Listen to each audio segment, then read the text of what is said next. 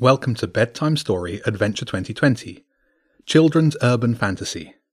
One chapter a day up until Christmas. Chapter 8. Angry King.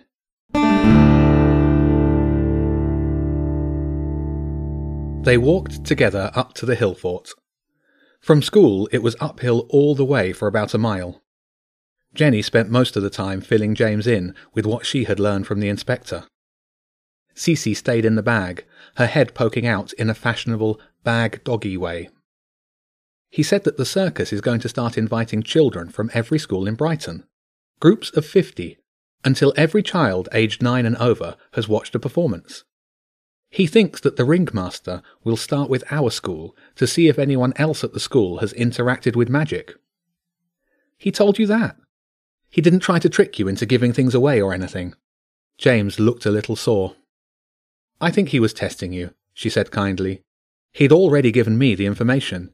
He must have wanted to see how you'd react. I'd rather he'd just told me the interesting bits. Did he tell you about Twitchell's? James asked. He mentioned something about helping us deal with any magical trauma. I told him I felt fine. Did you show him Cece? No, Jenny shook her head. But I got the idea that he knew she was in there. He must have been surprised that you took the bag back in. She escaped in science. What? Did Mr. Q see her? No, he was too busy shouting at me. But it was a close thing.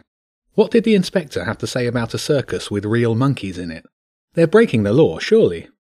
He said that if we got the police involved, the ringmaster would just pack up and leave the country. Then we'd never find out what she's up to. And we'd never see Elf, the Falcon, or the Empress again. I think he's right. We can't let them disappear. I don't want to go near that woman again, James said, but it'll mean we might get to see Elf. And I want to get the keys back. Did he say anything about Elf to you? Nothing. And I didn't say anything about her. I don't think he knows, or if he does, he didn't want to talk about it. We'll work out how to deal with Elf when we see her.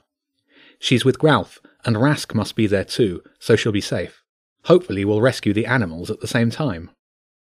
I'm not sure I like the inspector, James said. He seemed to enjoy playing mind games with me, and I accidentally let your name slip. I should have been more careful. There's no harm done. I really think the inspector's on our side. He knows almost everything about what's going on. He even thought going to see the king under the fort was a good idea. You told him about that.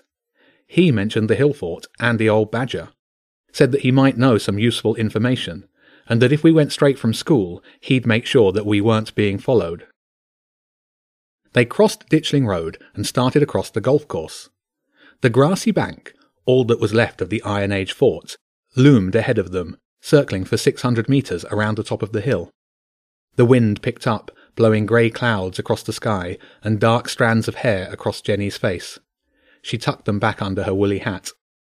Even though it was not yet 4 o'clock, the day's light had already solidified into a cold grey gloomy dusk. Tramping over the damp grass of the 7th hole, Jenny zipped up her coat to stop it from flapping around her legs. The path onto the hill fort's bank was a mixture of mud and hard chalk. Twice Jenny slipped as she led the way, but she didn't fall. You think we'll have to use the badger stones in the wristbands? James asked as they approached the trig points. It was a squat concrete post that marked the highest point on the hill and concealed a secret entrance to the king under the fort's ancestral hall. I guess so. Jenny pulled her coat sleeve back to reveal the wristband with the badger stone. I think we'll have to touch it to the... She stopped dead. For dead is what she could have been if she'd taken another step. On top of the trig point was a squirrel with no tail and a bow that could fire arrows tipped with deadly poison. And at that moment, the squirrel had an arrow aimed directly at Jenny's head. Hold on, No Tail, James said shakily. We're friends, remember? We're only here to see the king under the fort. The squirrel assassin didn't move. Its face held stern and determined.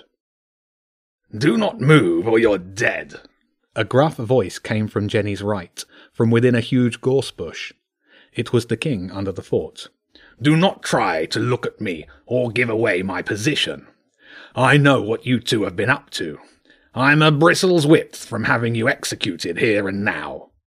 We haven't done anything, Jenny pleaded, her eyes fixed on the squirrel's arrow. The ringmaster followed us and kidnapped the animals. We had nothing to do with it. Come off it, the badger said, stifling a roar. I know you two. You're not idiots, far from it. So you knew you were being followed, did you? And what did you do next? Visit your old friend on the hill. That's what you did. I know what it looks like, but we're not being followed now, she pleaded. We came directly from school. We just wanted to help, James said. There's no way we would deliberately cause you harm, or any other animal. It might be a costly move for you. If anyone tries to take me, you'll die first, and then they will. We're sorry we came, Jenny said. We're trying to make it up. We want to rescue the falcon and the Empress, that's all. If you show yourself to any animal in Brighton, they'll either fight you or run away. I've made sure of that. You best... There was a shuffling noise, then a scraping of branches, then a ha! And then the fluttering sound of birds taking to the air above them. Jenny wanted to look round, but the squirrel's bow held her attention. Bring one down! The badger roared. No-Tail swung the tiny bow upwards and loosed a poison arrow. Before Jenny could blink, the bow was trained back on her again. There was a dull thud from the path nearby, then a scuttling of feet that were definitely not the badger's. All clear, a voice proclaimed, a rough voice with a Scottish accent. At ease, the king said, his voice calmer now. No-Tail put the bow and arrow away and hopped onto Jenny's shoulder, rubbing her ear gently. She turned and saw the great form of the king under the fort come forth from the gorse, while Zen and Bobby, 2 rat mercenaries, stood waiting on the path next to the feathery corpse of a freshly felled pigeon. Sorry about the theatrics, the huge badger said, and we don't have much time. It used a massive claw to pick up the dead pigeon. Thought so. One of King Pigeon's minions. They've been spying for the ringmaster. I wondered why the Empress was so quick to help us out. This explains it. There were pigeons nearby when I met the Empress, Jenny said. And when I summoned the falcon, James said. Damn lost, that bird. The badger shook its head. Was doing a remarkable job of spotting those interminable monkeys. Monkeys roaming Brighton. Who'd have thought it? I hate to have to tell you, James said meekly, but the ringmaster has the bones of Kerberos. Well, she has the Squidducken key, the Triple M key, and the Badger Stone. But only half of the key to the air. I still have the feather. That's too bad for us. Those keys are powerful, but I don't think the ringmaster will use them. She's more of a collector, or so I've heard. If we could get hold of the key to the air, that would be something. Especially as we're going to have to deal with these blasted pigeons at some point. Now, listen to me, everybody. The 2 children, 2 rats, and the no-tail squirrel assassin leaned in close to the grey and white-furred Goliath. I meant some of what I said earlier. We can't let on to the ringmaster that we're working together. The animals of Brighton have been warned not to go near you two, lest they be captured and deported. And worse, we need to act quick. I've no idea whether the Empress and the Falcon are still in Brighton, but if they are, they're being held somewhere. We need to find out where, and I have a good idea who to squeeze. The badger sniffed the air. What the devil is in that bag? Everyone looked at James, and he reluctantly unzipped the duffel bag. Cece poked her head out, took one look at the king under the fort, and ducked back inside with a whimper. You caught one of them, the king roared. Give it to me. I'll squeeze the information out of it. No, Jenny said. Cece ran away. I think she was mistreated. She's not like the others. Well, I'd be careful with her if I were you. The badger narrowed its coal-black eyes. But on with business. If the pigeons are spying, then I bet they know where the prisoners are being held. We need to get them to open their beaks. We should find King Pigeon, Jenny asked. That fat bird is too well guarded. You'll never get to it. But the fool of a king has a trusted adviser, a bird of the cloth and a coward, called the bishop. This one's part of his flock. The king held up the dead pigeon. The bishop lives in the belfry of that huge brick monstrosity in town. St. Bart's, Jenny asked. The tall church near London Road. Yes. Get up there and take No-Tail with you. The assassin and these 2 mercenaries are all the help you've got. No other animal is brave or stupid enough to risk getting kidnapped. Now, that's all we've got time for. Scram before any damnable flying spy birds come back. With that, the badger turned and waded back into the gorse, the dead bird still in its mighty claw. "What now?" Jenny asked. "I've got maths tuition," James said, "and I want to see if I can find anything out about this Twitchell's school online, and maybe mention it to my mum." "We were going to get some dinner," Zen said, "but if you're paying, we're staying." "If there's a chance that we can rescue the Falcon and the Empress, then we need to act fast." Jenny considered their options. "I think we should meet at St. Bart's tonight." "I should be able to sneak out around 10, James said. "I can't remember the last time my parents checked on me after 9:30. "OK, if I get Annabelle to cover for me, I can be out at 10 too." Jenny turned to the rats. "So we'll all meet outside St. Bart's at 10:30. Zen, can you and Bobby put the feelers out for any more mercenaries that might want to earn some money? Not for tonight, but I have a feeling that we might need some reinforcements if we have to battle the ringmaster." The animals nodded and scuttled off down a path between gorse bushes. No-Tail stayed on Jenny's shoulder as she and James walked back to the main road.